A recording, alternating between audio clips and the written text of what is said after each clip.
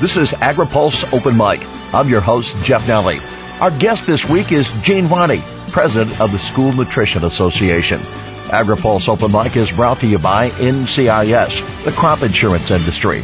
NCIS provides the primary safety net for millions of acres of cropland and hundreds of commodities across the U.S., enabling farmers to supply our country with food and fiber year after year. AgriPulse Open Mic continues with Gene Roney next.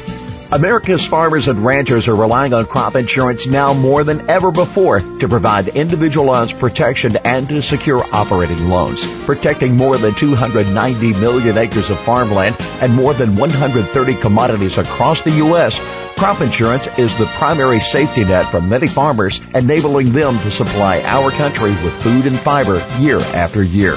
Crop insurance, providing peace of mind now and for the next generation of agriculture. This is AgriPulse Open Mic.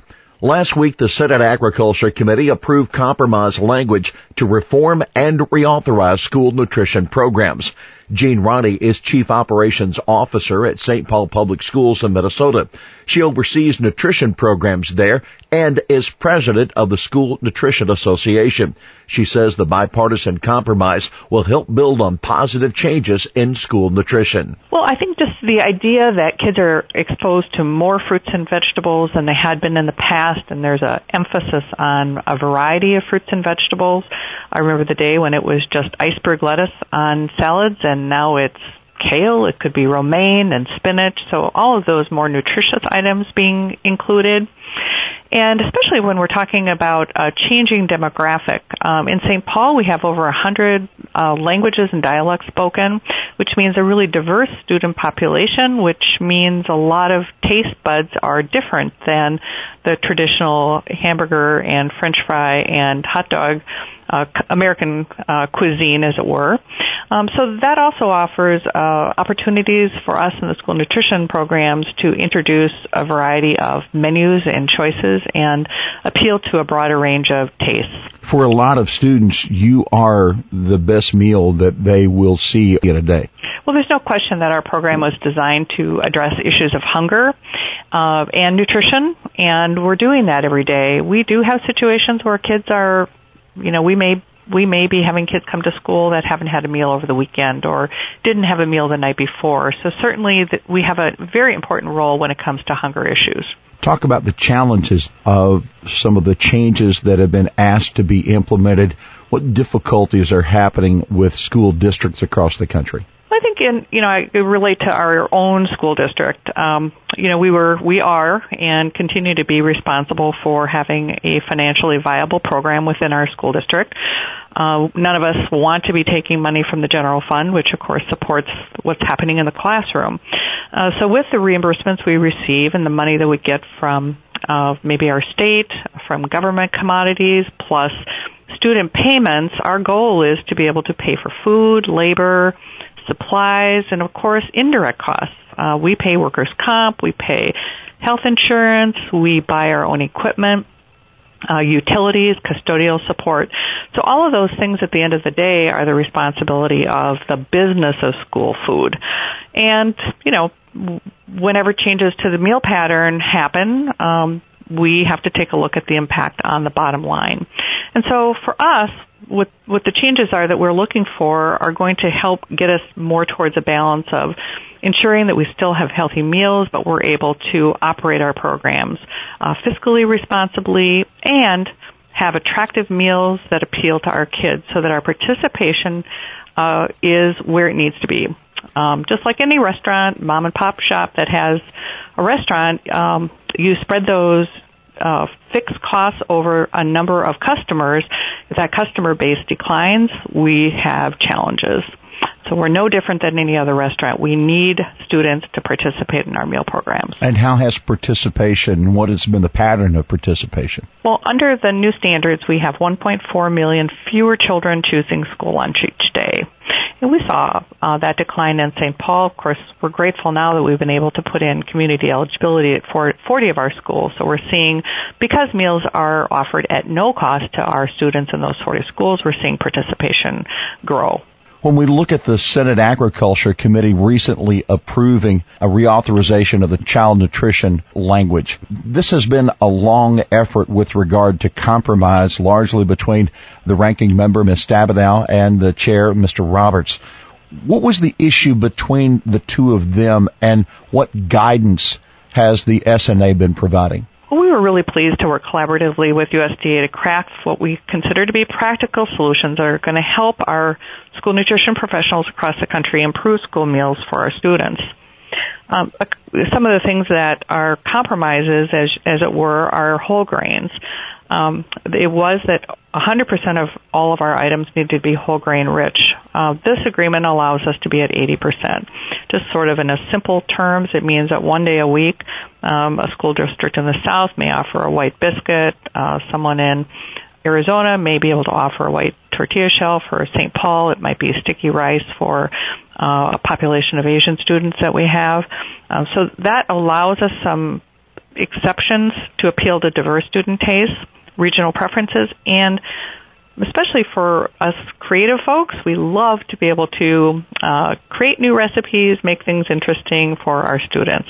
What's the challenge of the 100% whole grains? I mean, are there enough products available to be able to satisfy that? Yeah, well, we are seeing more and more products become whole grain rich. So I think industry is certainly slowly getting to a place where those products are available, and they're doing what they can to provide, items that kids really like. But there's some products that just the quality is not there. I think pasta is a great example of it's a pretty hard sell to get our kids to eat whole grain pastas in some parts of this country. Most would have agreed that the standard toward reduced sodium has been a plus, but there were also plenty of concerns about the next tier of reductions. How did this language compromise, and does this provide the flexibility that some districts had looked for? Well, what I would say is we've all taken great strides in reducing sodium to meet Target 1, and that's been since July of 2014. But we've been talking about the fact that the later sodium targets are going to push many healthy options aside. That might be low-fat deli sandwiches, soups, salads. Partly with salads, it's because of the dressing. And part of the issue with that is that there's a lot of naturally occurring sodium in food, such as milk and cheese and others, including bread. We're concerned that further reductions are going to result in fewer students purchasing healthy school meals because of flavor profile. So under this agreement, we gain another 2 years to be able to reach Target 2 limits. So we're certainly looking for industry to take a look at what products are out there and see what science can do to try to get those products to a place where kids will be accepting of them. So the Target 2 standards then have been pushed back for 2 years, but there's also a review. There's a review. So in 2019, a study will need to be conducted to determine whether scientific research supports that final sodium limit, which is slated for July of 2022.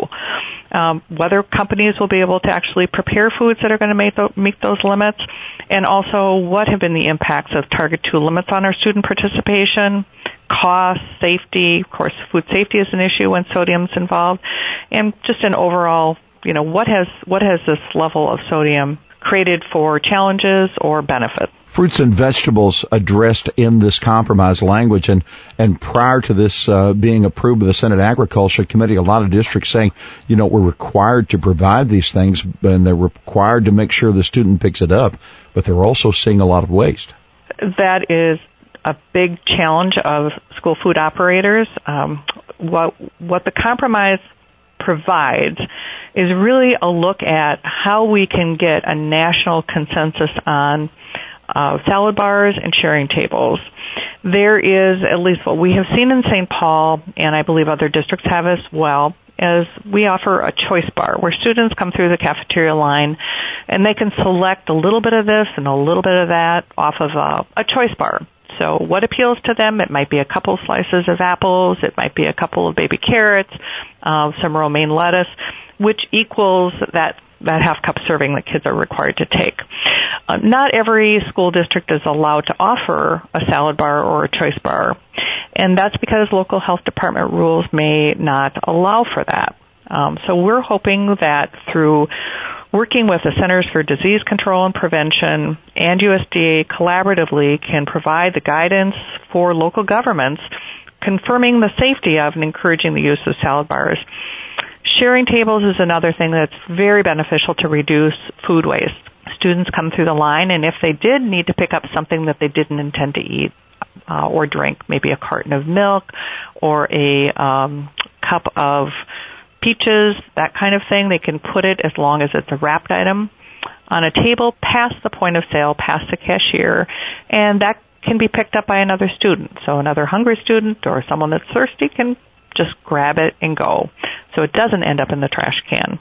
A number of school districts suggested that they are financially challenged, and to be appropriating money, or at least to be coming up with funds to provide these additional fruits and the vegetables to the letter of the law, it's putting them over budget. And if the student's not eating the product, I think that's where the source of some who were calling for compromise, that was their source.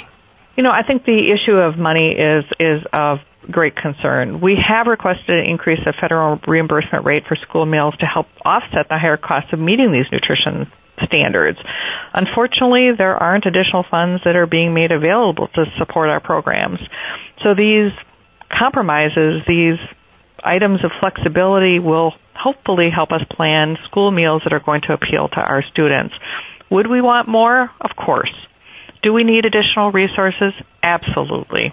As we were looking at the language of the reauthorizing text, Ms. Obama and Ms. Stabenow suggested they did not want to go backwards on all the strides that had been made. Does the Senate compromise language, does it maintain the strides that have been made, and does it give opportunity for growth? We have had a waiver in place for sodium and for whole grains. We're in the second year of that. So I don't see that we're going backwards by any means, as we really were in a holding pattern at current sodium level and also the 50% whole grain rich products. I don't envision or see that St. Paul or any other district is going to be doing anything but ensuring that kids are getting healthy, tasty food that they consume. And, of course, if kids don't eat the food, it is not healthy. I think that's really key from an operator's perspective, that our goal is to make foods that kids are excited about that happen to be healthy. That needs to be our message. That needs to be what ultimately happens each day in every school across this country, that we're paying attention to making sure that food is healthy, but also tasty and consumed. Were there other areas with regard to finances that will help some districts?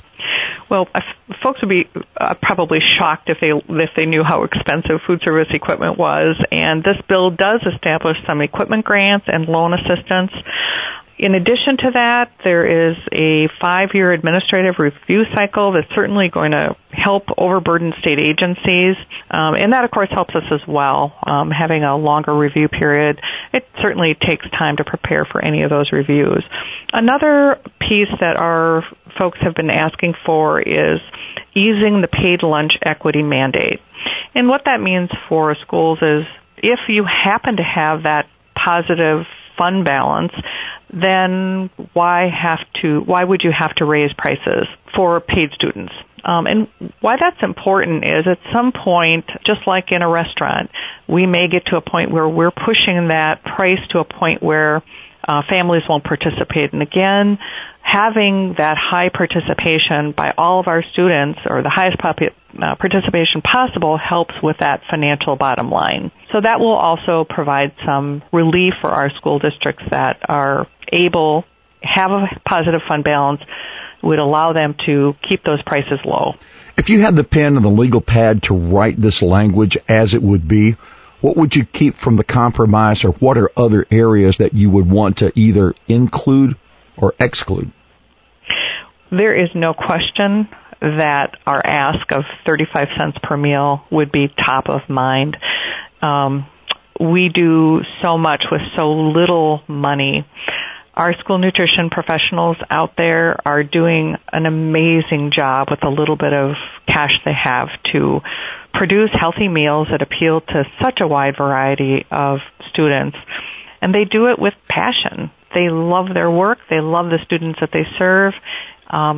Without that additional money, my concern is that we aren't able to buy the equipment. We're not able to hire the talented staff that we need to continue to do such a great work for our kids. If you were able to see the additional 35 cents, what would you be able to provide that you can't now? 35 cents gets us to a place where we have the money to operate our programs effectively. That means being able to buy the equipment that we need, being able to buy the highest quality products that we need, being able to get the staff that we need. So we've really seen a backslide. If you think about, we receive 6 cents for lunch reimbursement as part of Healthy Hunger for Kids Act, but that was for lunch only. And we need to remember that these regulations were also in place for breakfast.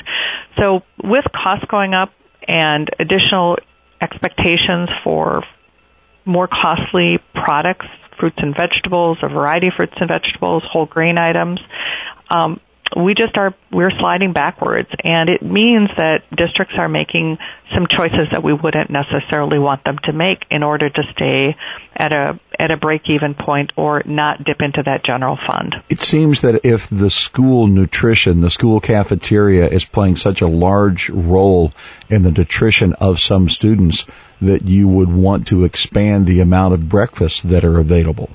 Breakfast expansion, I think we're seeing more and more school districts take on breakfast, recognizing that for kids to start off their day well, it means they need to have had the nutrition to succeed in school.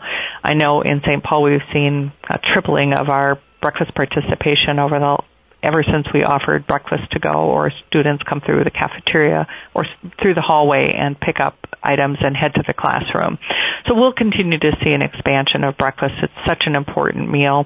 Of course, we're seeing supper programs as well expanded, especially in areas that's needed.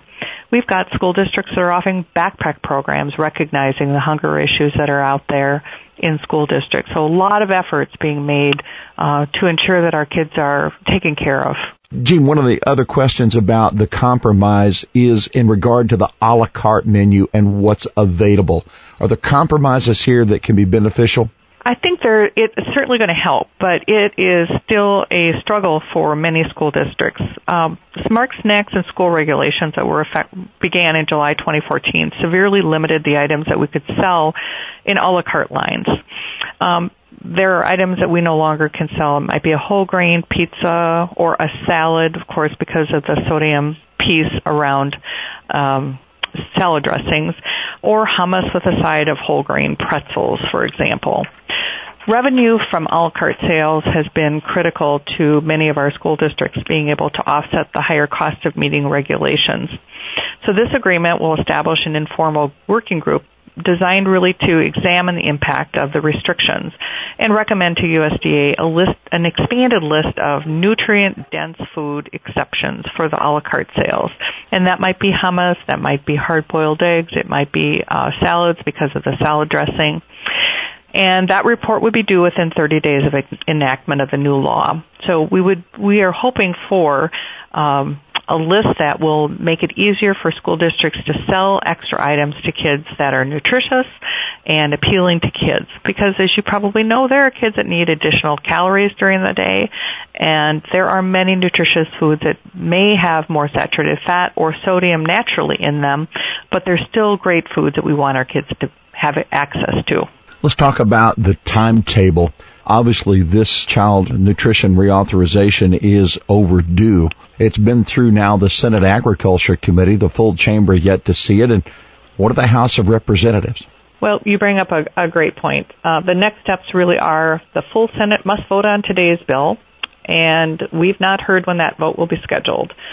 On the House side, we hear that they are crafting their own bill, which is not identical to the Senate legislation. We don't know yet when it will be reduced, but when it does, it'll have to go, of course, through that same procedure as the Senate, a committee markup and a vote, and then a full House vote. The conference committee will be assigned to resolve the differences between the bills, followed, of course, by Senate and House votes on the conference report. We want Congress to move quickly to pass CNR legislation, and we want to continue to work with our members to identify ways to strengthen legislation and support school meal programs. Jean, at some point the House does pick up this particular language. What communication have you had with leadership there, and how do you expect that they will address the needs of child nutrition? Well, I know we have had conversations with the House. We have been advocating for our ask for some time. I believe the House is aware and in support of many of the issues that school nutrition operators have and are facing. We're very, very hopeful that our message is heard, that we care about kids, we care about healthy meals, we're doing everything we can to produce those healthy foods that kids are excited about, and at the same time, make economic sense for us. Well, Jean Roney, we want to thank you so much for spending time with us here on this edition of Open Mic. It is Open Mic, and you have the floor. Jeff, I really appreciate you, your questions, and being willing to take on this topic with us at SNA. We're excited. We love our work, and I can't thank you enough for taking the time to listen to the perspective of school nutrition professionals. Our thanks to Jean Roney, president of the School Nutrition Association, our guest this week on Open Mic. AgriPulse Open Mic is brought to you by NCIS, the crop insurance industry. NCIS provides the primary safety net for millions of acres of cropland and hundreds of commodities across the U.S., enabling farmers to supply our country with food and fiber year after year. For AgriPulse, I'm Jeff Nally.